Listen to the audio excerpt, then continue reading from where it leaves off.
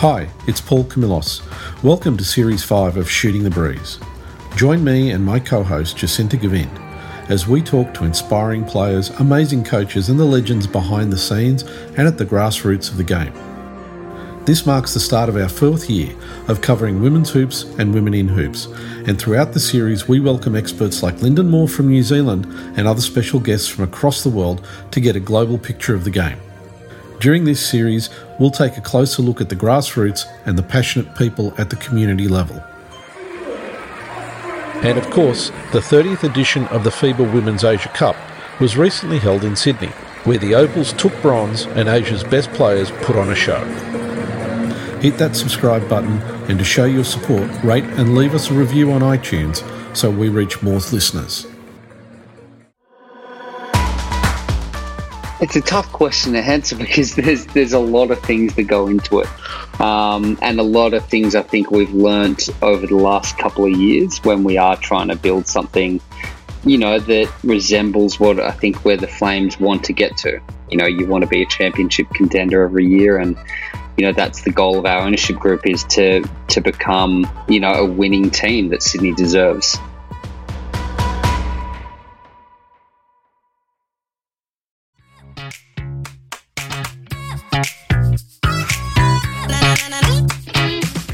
In this pod, we welcome back Chris Pongrass, CEO of the Sydney Flames and Sydney Kings, for a really interesting behind-the-scenes look into Clubland, where we got to talk about some very recent Flames announcements that we were keen to hear about since our previous pod on the WNBL free agency. At the time we recorded the pod, Chris shared some highly anticipated news that's only just been announced, and as some Shooting the Breeze audience members have requested, we're also getting into details about roster building and Clubland, as well as some NBL stories to boot. We're really grateful to Chris for having such an open discussion on the business of a club and building a team. Enjoy.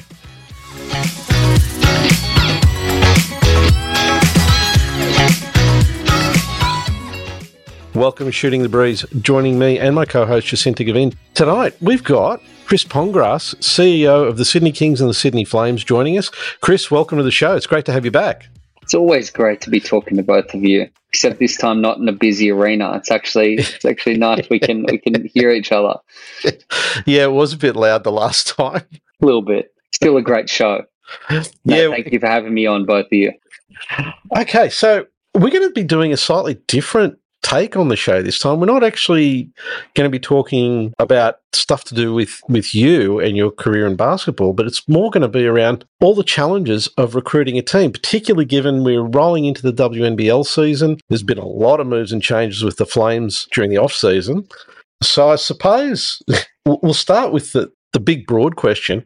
How does a team like the Flames go about building a roster for an upcoming season?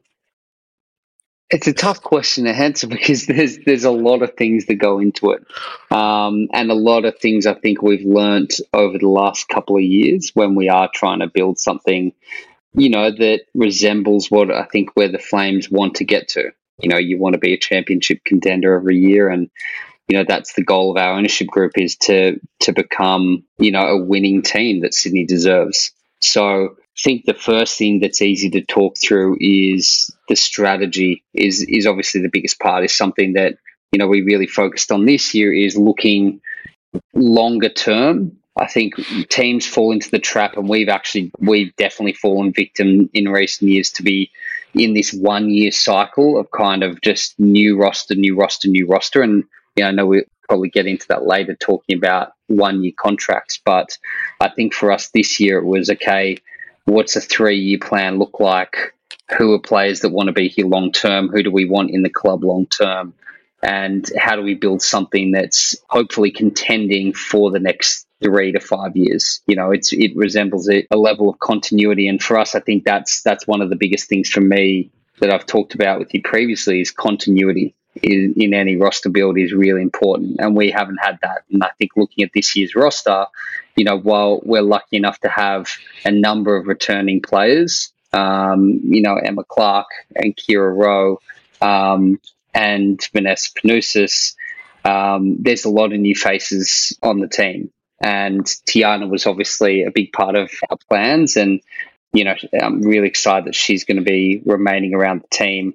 But for us, it was something, looking to build something that has continuity year on year, so multi-year contracts. So that's one part of it, is working through what the strategy looks like and getting buy-in from everyone in the business, ownership, coaching staff, everyone.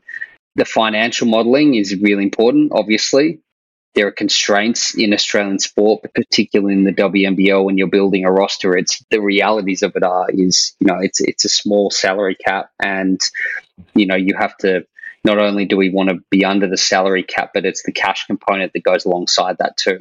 So it's not just being under the cap, but it's being fiscally responsible. So for us, it's modeling out what a team could look like if we want to contend, and different, different thresholds of the types of players you can get to fit into that. And then again, getting sign off from ownership and buying from ownership, because, they're ultimately the ones that are financing this thing. And I think that's really important. And then finally, honestly, it's when you're building a roster, it's delivering. There's always, you're wanting to sign, the best players in the world and the best Australian players and local and New Zealand up and coming college players, but it's actually delivering them. You have to out recruit other teams. You have to match what their, what the expectations are of the player and their fit and their goals long term. So that's the hardest part. Once you build what you want to build, you've actually got to deliver and get those players locked and loaded and signed, because there are a lot of other great teams and great general managers and great head coaches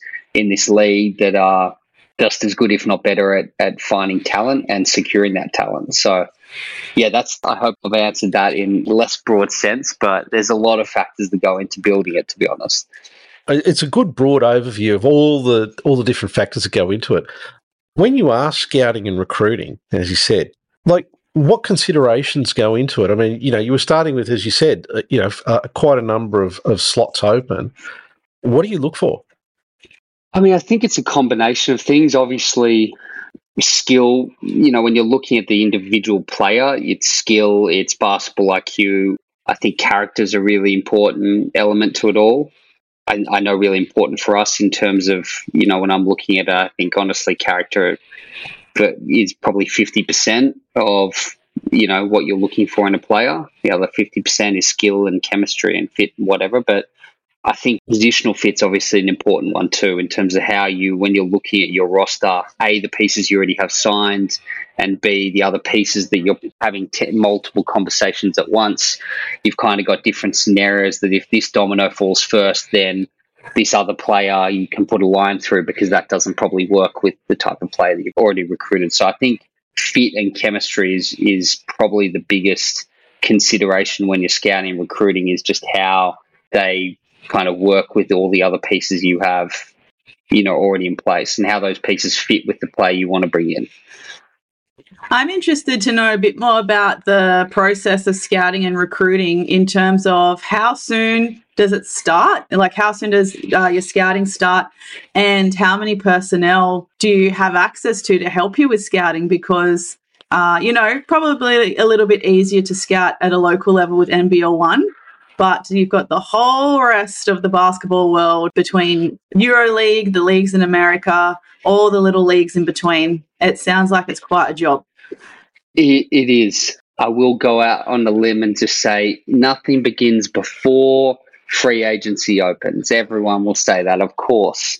No, but in reality, the good thing is you can use the price season, knowing which players will probably become available. So when you're watching your home and away games, I like to keep a note and keep log of players that are intriguing, players we think might be a good fit down the line. And that, I think that helps when you're just looking at allocating time and resources to starting from scratch. I think if you get to the end of a season and coming into free agency, if you've done a lot of the local work, because that's the first thing. I mean, the good thing is the import side can wait. You can kind of park that to the side and know that I can manage that in a month's time, unless it's a returning import or someone that's been in the league. But it's difficult. It's difficult in the NBL. It's the exact same as the WNBL, because in realities of any team's front office, it's the general manager, it's the head coach, and it's, an assistant that's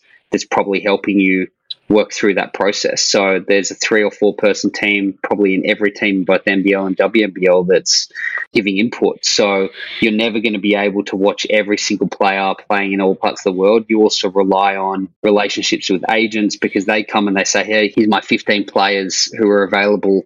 And you can kind of, you have 100, 200 players on different lists, and you just can cross them off based on positional fit and what you're looking for, salary expectations, all of those things. And then you probably narrow the pool down to 10 or 15 that you really go hard at, narrow that down further, and kind of have those conversations all in tandem. So it's hard to explain, because I think it changes every year, and there's no exact science to any of it. It is, there's a lot of luck to different, in terms of getting different players or finding different players. You kind of stumble into some things, but then there's a lot of process involved in, just doing the work of recruiting them, but watching film and understanding who they are as a player and how they fit, I think is really important. So you can never have too many people doing it, but honestly, no team will have enough, it's really challenging. Honestly, it's, coming in and spending time in the NBA, and you see these front offices that have,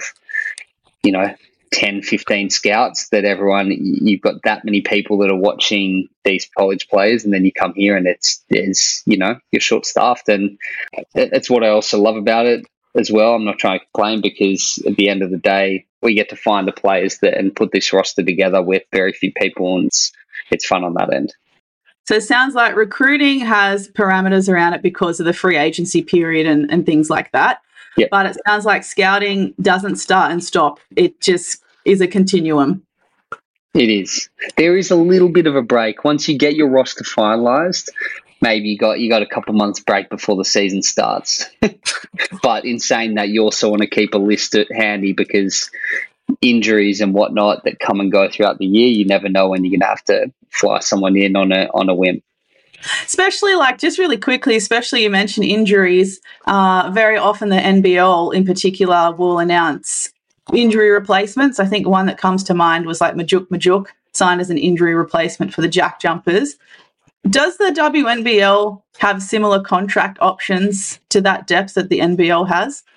I think they can. I think teams have the ability to do that. I think it was a loophole. We profited from it with the Kings a couple of years ago when we signed Wani Swaka as an injury replacement player when DJ was injured to start the year. Wani actually started, 26 games for us that year, because we had a number of injuries throughout. I don't think teams are hampered by being able to do that, but it also comes down to the financial parameters to it as well, because it's essentially another rostered player, another training player that you'll probably have to pay or house or something along those lines. So for most teams, it's more of, I think, probably a financial barrier to signing someone of that nature, because you're essentially getting an 11th contracted player. And I think teams are probably more willing to do that.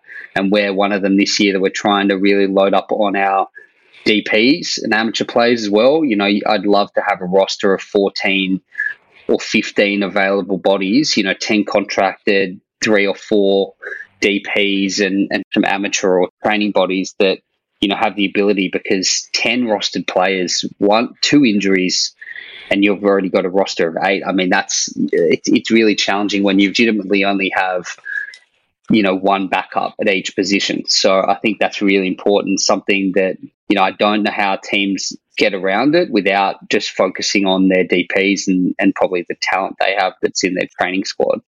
Well, look, we'll always tag you in any hot prospects on Twitter. Please do. Please do.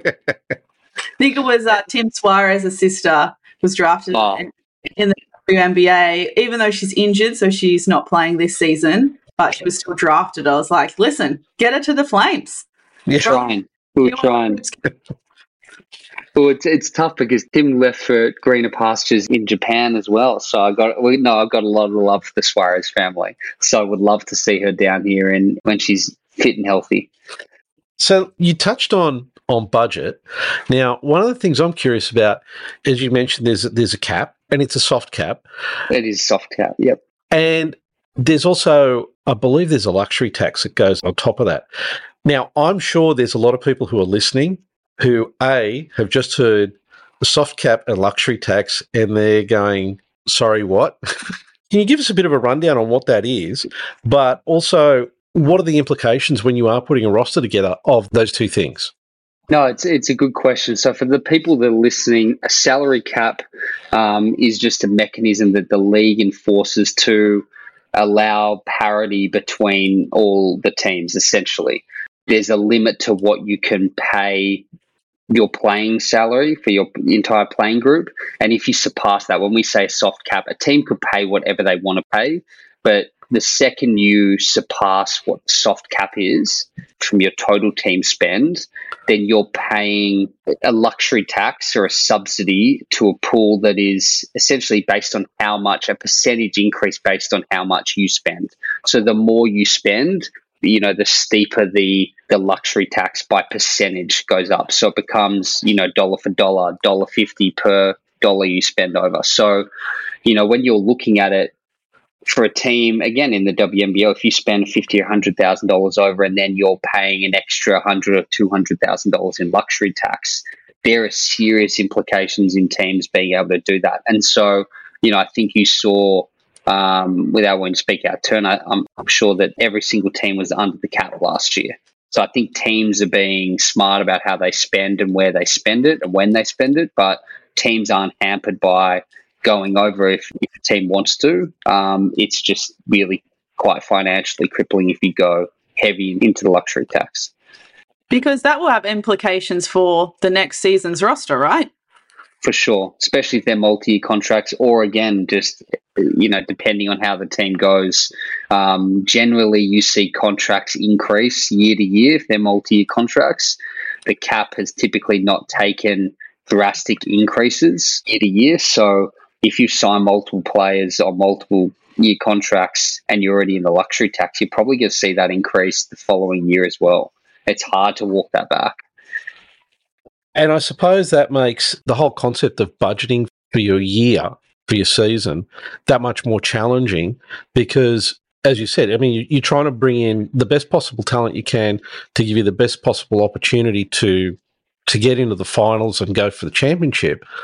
Yet you've got to balance that off against, there's that, as you've said, there's that crossover point where it starts to become, prohibitively expensive, not only for this year, but also going forward, as you said, with multi-year contracts. So, when you're doing those forecasts, have you ever found yourself in a position where you're kind of like going, I'd really love to get this player, but we can't afford it? All the time. All the time. You look around the league and you want a star-studded starting five and backups, and there's the realities of it are it's just not possible. And there are challenges because I like to try to loosely value players. That, as bad as that sounds, is try to put what I think that they would command in free agency, for example. So when you enter into negotiations, you kind of have an idea of maybe what they're looking for, where you see them, and this is how much I'm able to pay or willing to pay. So when you're trying to model out what your roster is going to cost, there are also ups and downs in that where you really want a player and you might have to overspend, right? You might have to go over what you'd be willing to naturally pay or budget because you want them, or they're the best fit, or they're the best option, or they're the only option, and you really need that to make your roster work. So you kind of have these ups and downs where you look at it from the start and versus where you're at the end of the year and go, okay, well, I was widely off on these ones, but I was under on these, and kind of all piece together. It kind of just, as each domino falls or each player signing happens, it kind of makes it easier along. But once especially this year for us, we had Emma Clark signed, we had Tiana signed coming into the off season, a number of players that returned like Kira and like Vanessa that were out of contract and going to free agency, and that was challenging. You're staring down the barrel of a lot of players exiting the club and trying to re-sign them. So it was hard to kind of forecast, okay, we've got 8 players to go sign, and how do we value them? And a lot of them high-end players that we're lucky enough to successfully go after, like Kayla, like Tess, like Lauren, like Shanice. I'm really happy with where we landed. Yeah, I mean, looking at that roster, there's a lot of firepower there for the upcoming season. Pun intended. Yeah. Absolutely. Townsville will like that. Yeah, of course they will. I'm sorry, Sam. But I suppose you've touched on something, the multi-year contracts. And when we were talking with you and Victoria from Q.Dot Spank Arena Live, you said you were finding it really difficult to get people to agree to multi-year contracts. And it seems like you've managed to turn that corner. How did you do that? Yeah, it's a really good question because that's something I've really been challenged with. And I think this year was a focus to really push players that maybe wanted a shorter term contract, that we wanted to bring them in and to continue to build something. So maybe it's having to pay them more than what you had initially thought is one way. But I think for us, what really helped is the players that we went after, again, on multi-year contracts. So you're looking at Kayla on a 3-year contract, and Tess and Shanice and Lauren, like all on multi-year contracts. They all bought into the idea of playing alongside one another. Like they loved the idea of, as each domino fell, they were more incentivized to want to come and play with, Opals and build something that players want to win. They want to be part of a winning program. They want to be part of a reset, I think, as well. When you look at it, for us this year, it's something that I was really challenged by, and something that we really focused on this year in this roster build is just making sure we build the level of continuity year on year and the players bought into it. So I think this year we went about it the right way in terms of how we pitched to the players. We didn't pitch to them short-term success. We pitched to them be part of something that's long-term, it's sustainable. You can build something with the organization that's on a reset, be part of something that's really fun, exciting, and also for them to be able to have some stability. I think being on 2 and 3 year contracts, to know where you're playing in 12 months' time and 24 months' time, is something that we really focused on with players that have also been at clubs for an extended period. So it's not like they had bounced around the league. You'd seen Kayla at the Boomers for a number of years, and Tess for a number of years, and Lauren, and even Shanice. It's something that we really wanted to make sure we brought in the right players that fit that bill, but that were going to be here in 12 months' time. And I look at our roster build next year, and with 6 players contracted, it's like things are going to be much easier. It's going to be a much easier off season, and it's going to make the year that much easier as well. Just when we're looking at scouting in the season, is okay, what are the complementary pieces that we want to bring in that we see a needs for the team, whether it's defensively, whether it's shot making, whether it's passing. How can we plug those holes? And that's the fun part of this job. Is it's a puzzle, and you just find your way and piece it together player by player. So I'm excited in 12 months' time that we will have a lot of players already signed coming to free agency, and my April and May are going to be much more relaxing, I hope. I say that now, it won't be. You already touched on a little bit about some of the parts that you can use to incentivize people to sign multi-year contracts to Hoops Capital, like the stability and like playing with Opals. Are you able to share a little more about what else goes into incentivizing those multi-year contracts? For example, Tess, when we interviewed her earlier in the year, she said that Hoops Capital and the Flames was right for her based on where she was in her career at the moment and where she wanted to take it, and she felt like what Hoops Capital could provide was the perfect place for her to be. Have you got any more insight in like the day-to-day stuff that Hoops Capital provide that are able to support those players to get to the next step in their career? No, it's a really good question. I think for us in Hoops Capital, having both a men's and women's program, that we honestly try to apply the same levels of discipline and resource allocation to both. I mean, it's challenging, yes, but we've actually tried to. I take our medical team, for example, and we have a head of performance that's across both programs. Our head physio, Dave Hillard, is across both programs, while we have then physios that one, Michael Phipps, is for the Flames, and we've got Alice Brown that's for the Kings, and Dave kind of jumps between both. But we have a resource allocation that is, we look to try to pair evenly. And I think for us, we used catapult and load tracking for the women last year, and I think we're the only team in the league that did that. And so our sports science team and interns that come in that help manage the players' kind of medical and load throughout the year. We're looking after our players. We've got a brand new playing at the Key Centre, but also our facility at PCYC and our team room. We're looking to build something that's one of the best in the WNBL. And I think we were there. We got a lot of things right last year. We got a couple of things wrong, and that's what we're looking to fix this year. I think we've made those tweaks this off season, but for us, I think a lot of them, saw the Hoops Capital as, okay, there's equity in both men's and women's, and a desire, particularly from ownership, from Paul Smith and Robin Denholm and Victoria Denholm and everyone involved in the Flames. I think it's important to note that there's a drive for them to see the Flames succeed. So I think a lot of these players saw that desire, say, okay, this program's wanting to deliver on these fronts. I know that I'm going to be looked after here.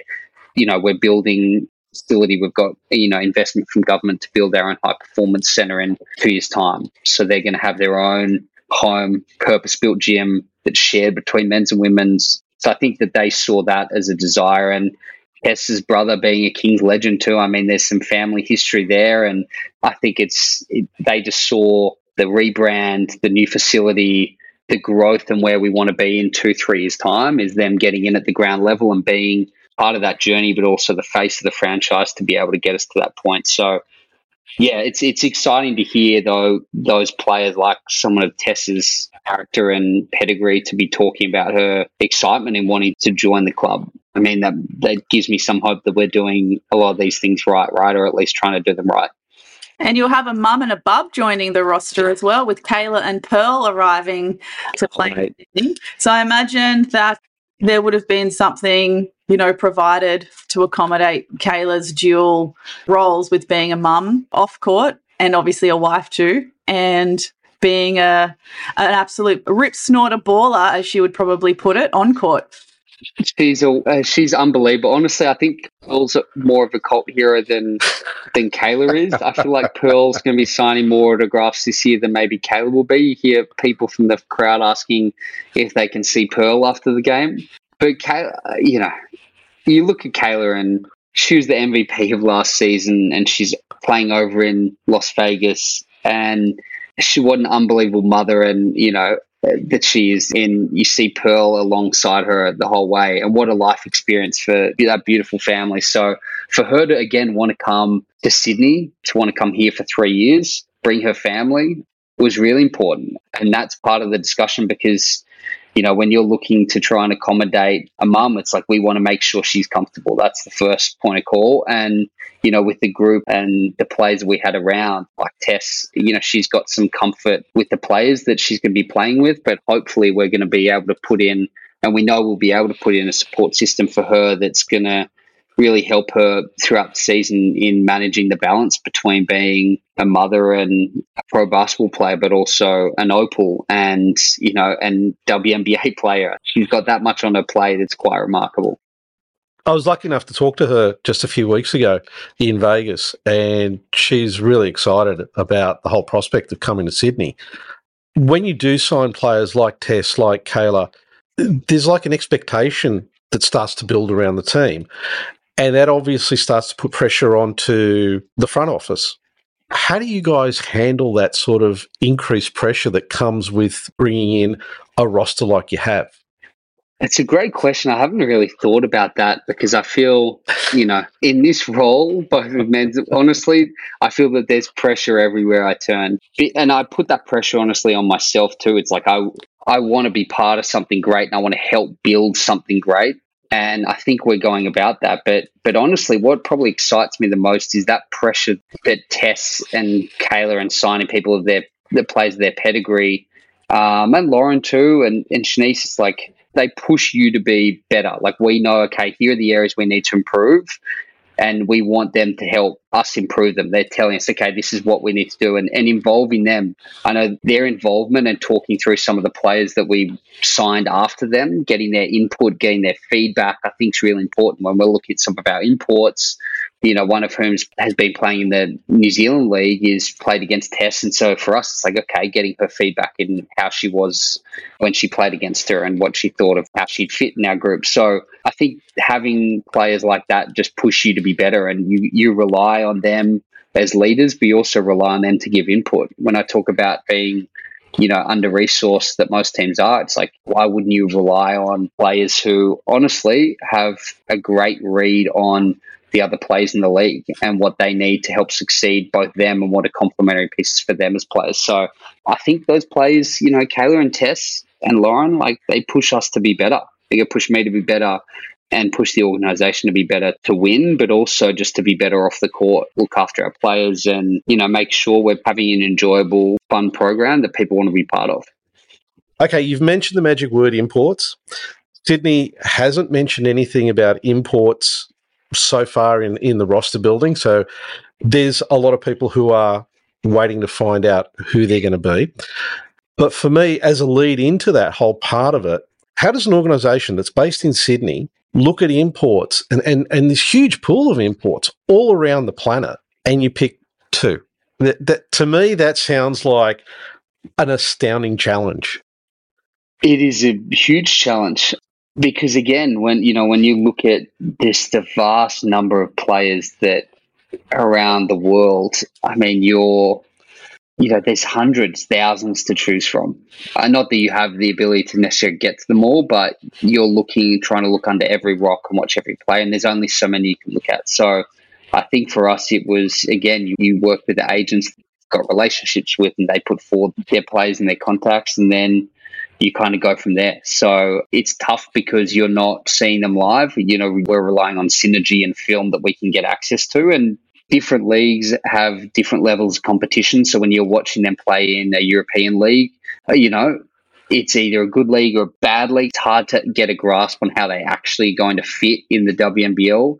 NBL 1 and the New Zealand League can also, I wouldn't say be misleading, but you've obviously seen a lot of players go and play in the off-season and succeed in there, and then they have got a lesser role in the WNBL. So for us, I think it's important to watch as much as we can, but do as much digging as we can, talk to as many ex-players, ex-coaches or teammates that have played alongside them that can give us intel, and then involving our medical team in it as well. So we've got a lot of input from them in terms of making sure that they're the right player, but without us getting our hands on them and seeing them and getting them in to see our physios and our medical team, it's tough doing from afar.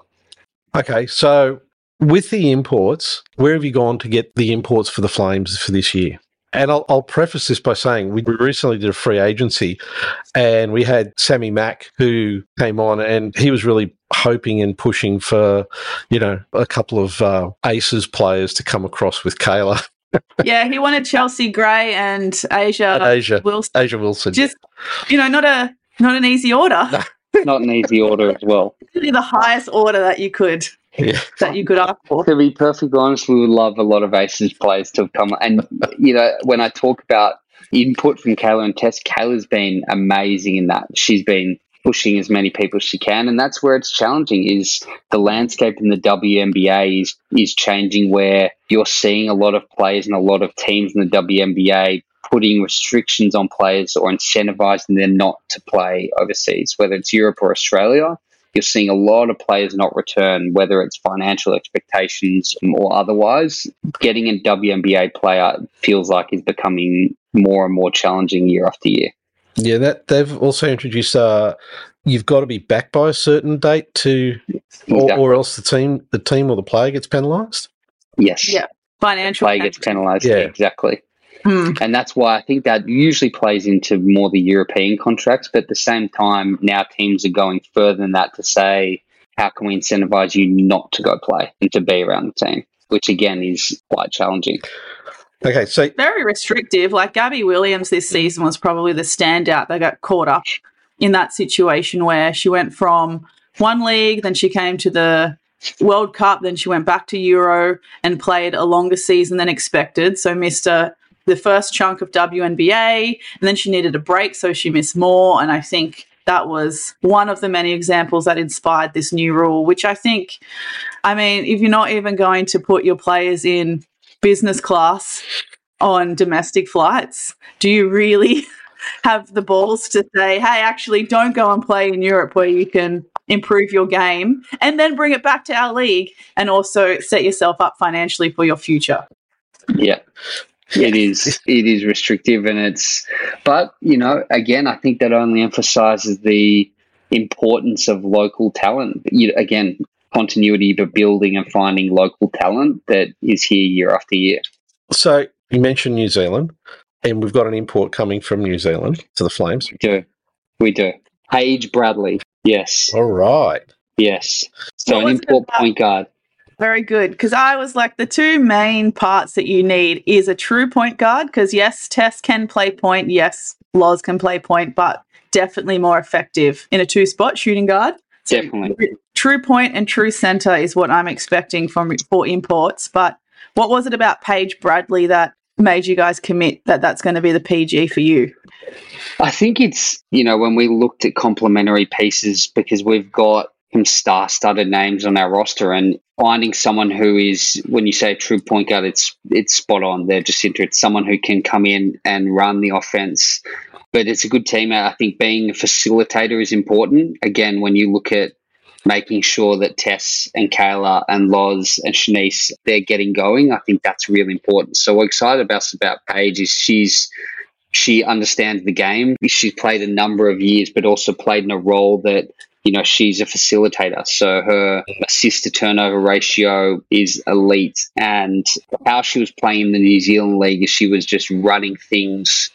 She was scoring, but she was running things for her play. She's great out of the pick and roll, which I think is going to be vital with Kayla and how Kayla can pop and find her spots. But she's a willing defender as well. I think that's really important in terms of how we want to play this year and get after it. But for us in going after someone like Paige, it was important to find someone that was kind of like a glue to the other pieces and making sure she could help facilitate, all other players and make sure they get going as well. So true point guard was definitely on our list. And yeah, it was really tough shoes to fill, having Tiana that was coming into that role this year and being that person. So, that's a really tough one to go and have to replace. Yeah, because as much as Tiana is a scorer in her own right, you were 100% correct. You are loaded with scorers running the lanes, or like you said, Kayla in the pick and pop, the pick and roll. So having someone like Paige Bradley to do just that and facilitate like Tiana certainly can. Like Tiana's passing precision last season was outrageous. Yes. And it got better as the season continued as well. So I think that sounds like a great signing to fill that gap of someone being focused on getting everyone organised and getting the ball in the right hands when you need to. And I think in return, the players like Tess and Kayla are going to respond really, really well to someone like that who's going to be very disciplined in their role to get them the shots that they want. Now, this morning, because we're dropping this episode at 3:00 on a Friday afternoon, you announced the second import. Is Dee Richards, and I'm sorry, Jacinta, it's not an import 5. Dee Richards! It's Dee Richards. Oh my God, people are going to lose their minds. That's so good. Yes. No, she got dropped as well from New York Liberty this season. She did, which was surprising. Redemption. And I think that's, again, what was really helpful was some of the feedback we got from the people at the Liberty and Sound is, like, unbelievable teammate, like beloved by staff, by players, by everyone. And honestly, when we talk to her, it's just this infectious personality, like just... I kind of came away from it just smiling. She was just really engaging, asked great questions, was really excited about the prospect of Australia. And, then when you look at her as a player and where she, her ceiling, I think, is really high. She kind of fits that mold of players that we want to bring in that have a really high ceiling. And hopefully we're the program that helps them get to that. I think we've succeeded on that on the Kings side. Guys coming in like Jay Sean Tate and whatnot that have then made that leap, Xavier Cooks.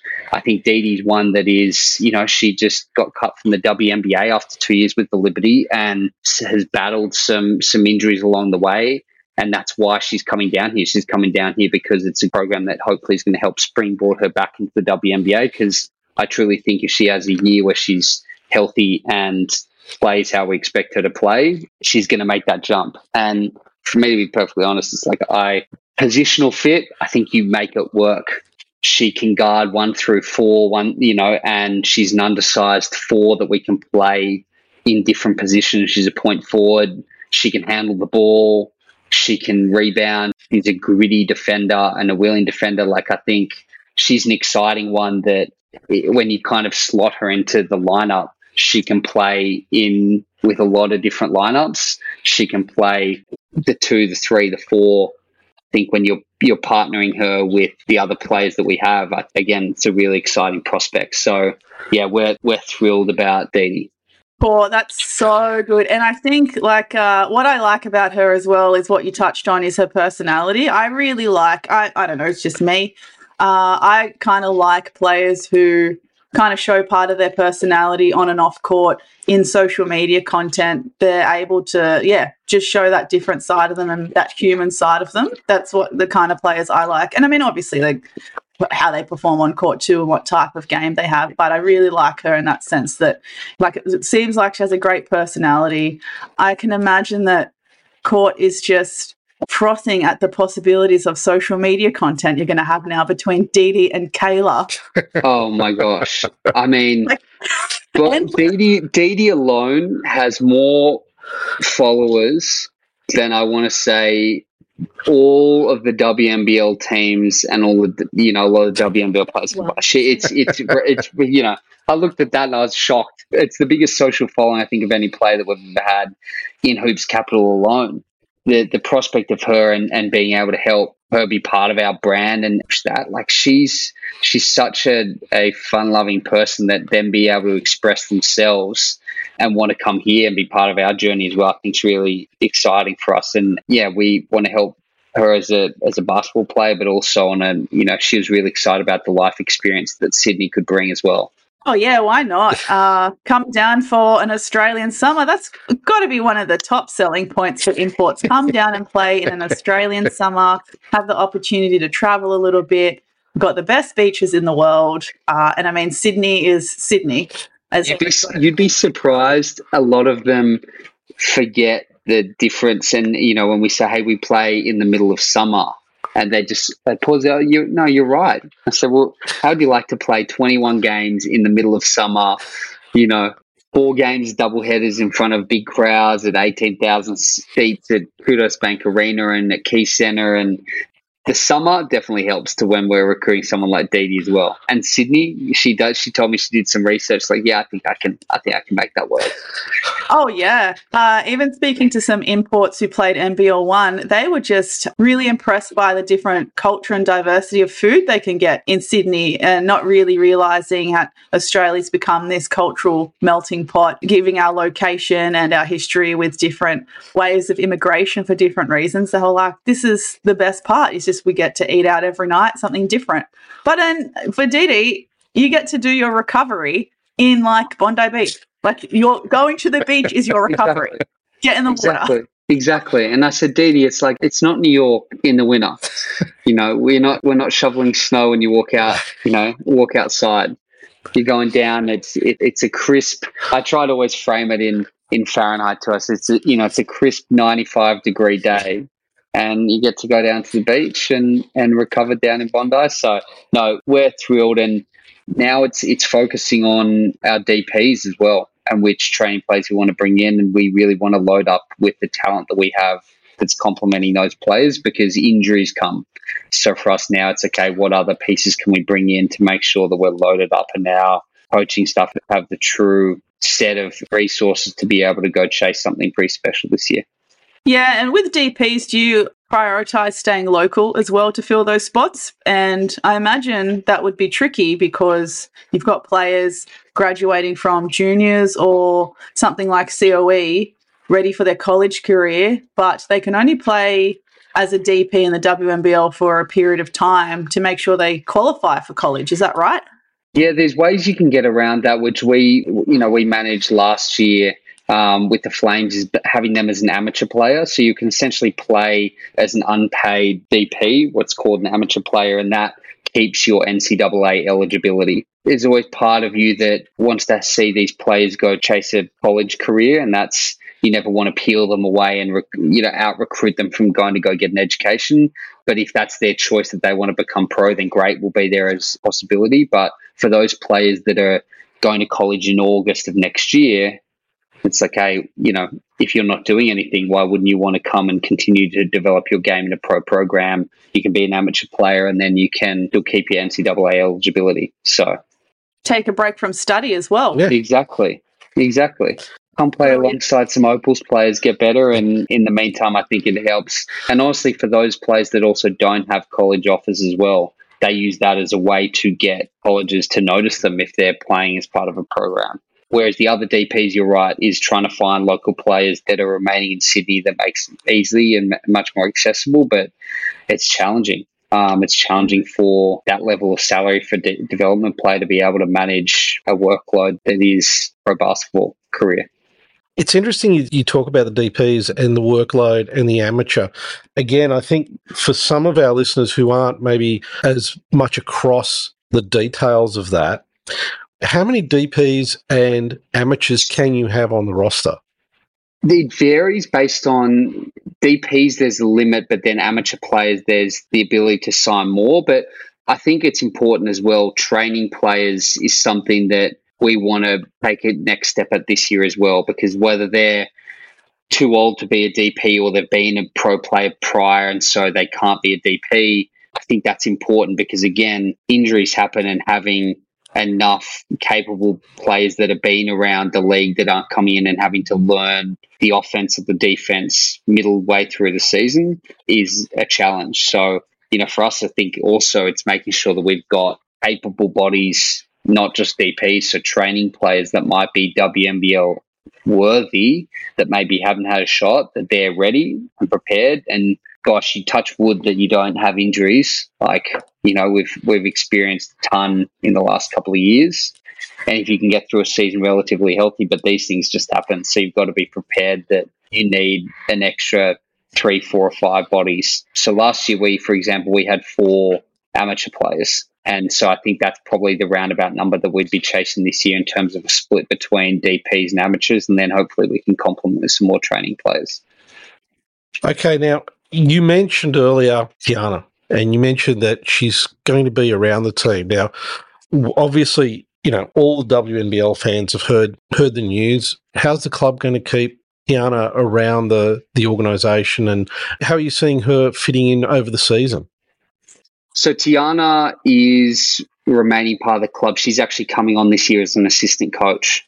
When I talk about good humans, she's a remarkable person, character, and just is, has been through a lot in her life. And for her to have those challenges rear their head again and go through what she's going through right now, it's really tough to see someone that I think Sydney fell in love with, the whole organisation just really embraced and want her around. I said to her partway through the season last year, is we want to make sure that you're here long term and we see you in as part of this club, long into the future. And then when she has to retire from pro basketball, and it's just this heart-wrenching story, and to see her going through what she's in such good spirits. She's just such an amazing human being.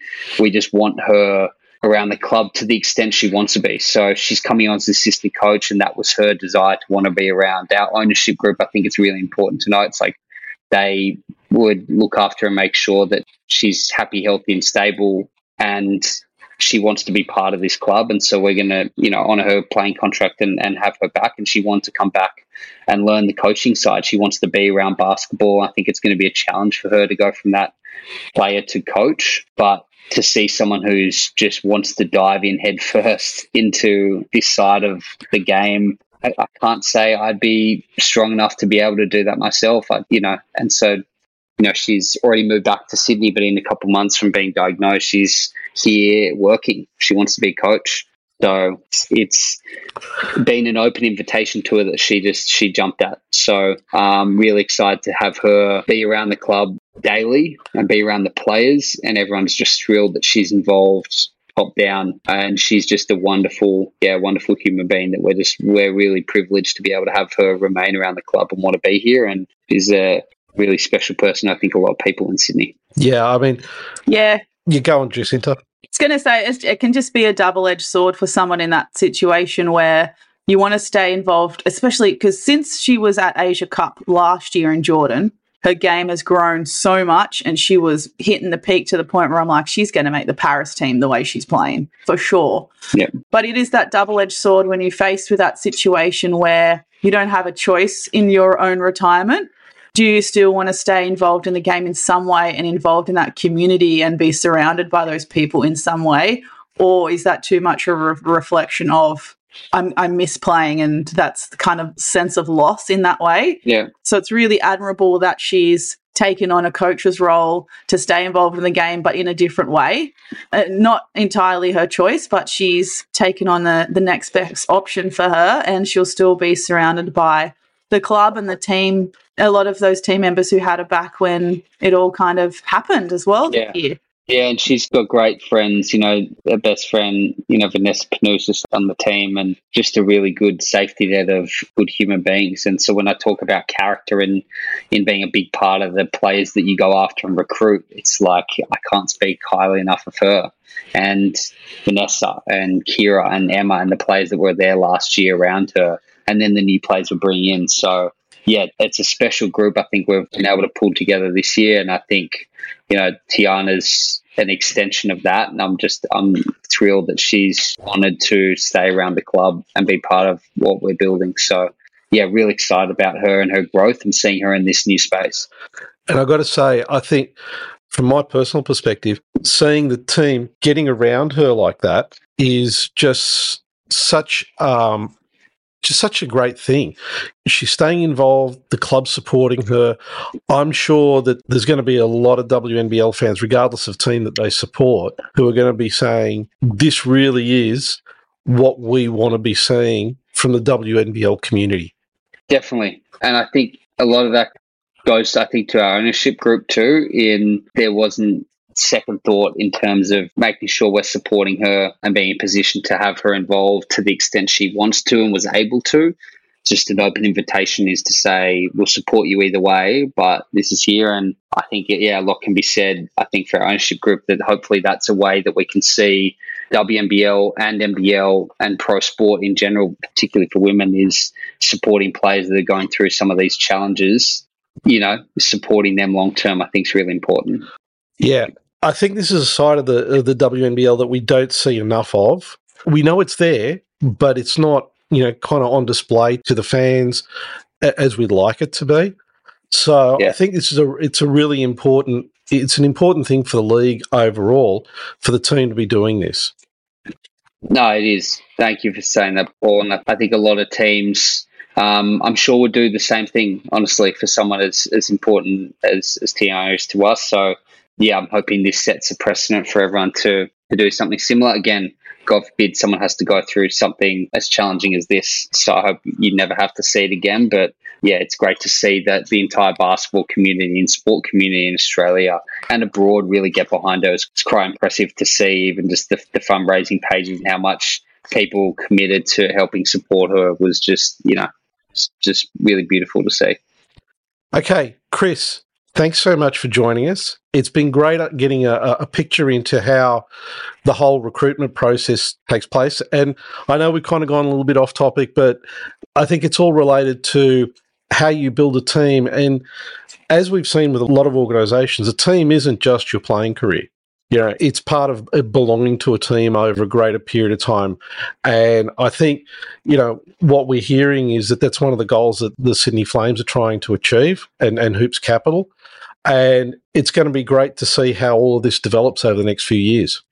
It is. And honestly, I think I'm just a very small piece of the puzzle in terms of building something. There's a lot of people involved from ownership down, but, you look to try to build a roster with input from everyone. I think it's important is to build a roster as well that's in the coach's vision, that it's not just one person's desired roster. It's something that has input from everyone, from ownership, coaching staff, down to the medical team that have an investment in seeing this succeed, but also to give input into their areas of specialty, I think is really important. And if I can be a conduit to help kind of connect all of them, great. There's a lot of work that goes into it from a lot of different people. And I'm just, I think, a vessel in trying to bring all of that together. Chris, again, thanks so much for your time. It's always great talking to you, and it's always great getting insights into these parts of a WNBL team that a lot of fans don't always get to see. I'm glad there's some excitement around it. Some people would find some of this boring and very methodical and operational, but no, it's great to see the support that, both you and Jacinta give to this league. Mate, anytime you want me on here, I'd be thrilled to come on. I love what you both do and the platform that you help put a lot of these players on in the WNBL. So really excited for the season. Thanks for having me on, and hopefully we can talk again throughout. Absolutely. Thanks, Chris.